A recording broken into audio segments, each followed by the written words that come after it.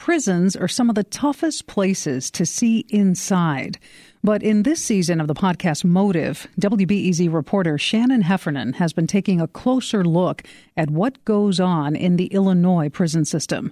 This week, she shows what happened when two new mental health workers at Pontiac Correctional Center tried to change things from within. And Shannon's here now to talk more about what she learned. Shannon, first of all, tell us about these two workers that you interviewed. So there's a woman named Jamia Stokes and another woman named Demaria Bates. They're both up from closer to Chicago than a lot of the staff at Pontiac. And they're both Black women, which is rare on the mental health staff in Pontiac.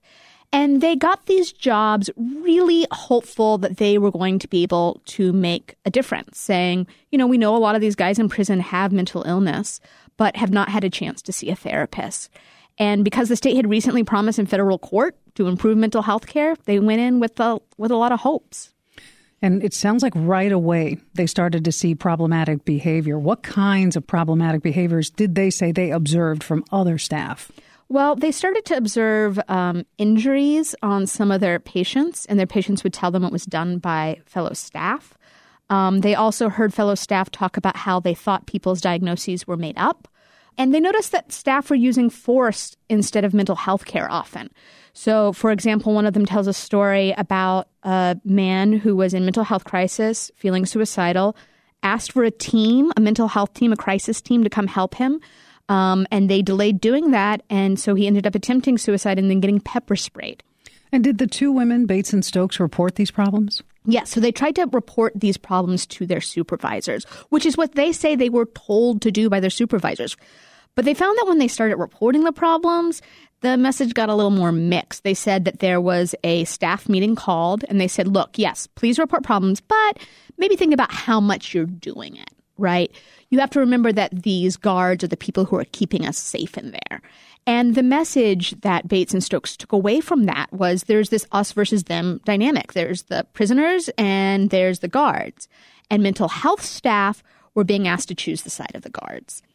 Shannon, often in media reports, we hear prisons and jails described as some of the biggest mental health treatment facilities in the country. How did Bates and Stokes respond to that description? I mean, that's an interesting thing. I used to use that phrase, and I don't use it anymore after doing more of this reporting. And that's because it implies that what is happening inside is treatment. And of course, treatment does happen. It can work. But the circumstances, from what I hear from mental health professionals inside there, are so below ideal that it makes it really hard to do. Bates and Stokes said that what they were expecting was to sit down and help people wrestle with their trauma. And instead, they were going cell to cell, just asking somebody like, do you want to kill yourself? And then moving along, which is not a holistic approach to mental health, obviously. And we've been talking about the Pontiac Correctional Center. The issues at Pontiac were also documented by a court monitor that was hired to assess mental health care. What's in his report? Well, he backed up a version of events that Stokes and Bates gave. He said that he believed there was a system of unofficial punishment for people with mental illness in prison.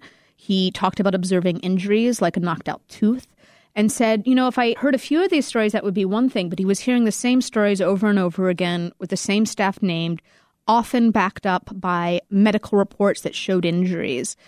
I should say that in his reports since then, he has noted some improvements that have been made inside the Department of Corrections, though he does still note the state falling short of the promises they made in court. The Illinois Department of Corrections did tell us that they made, quote, great strides in improving the quality of mental health care. WBEZ Shannon Heffernan is the host of Season 4 of the podcast Motive. This is WBEZ.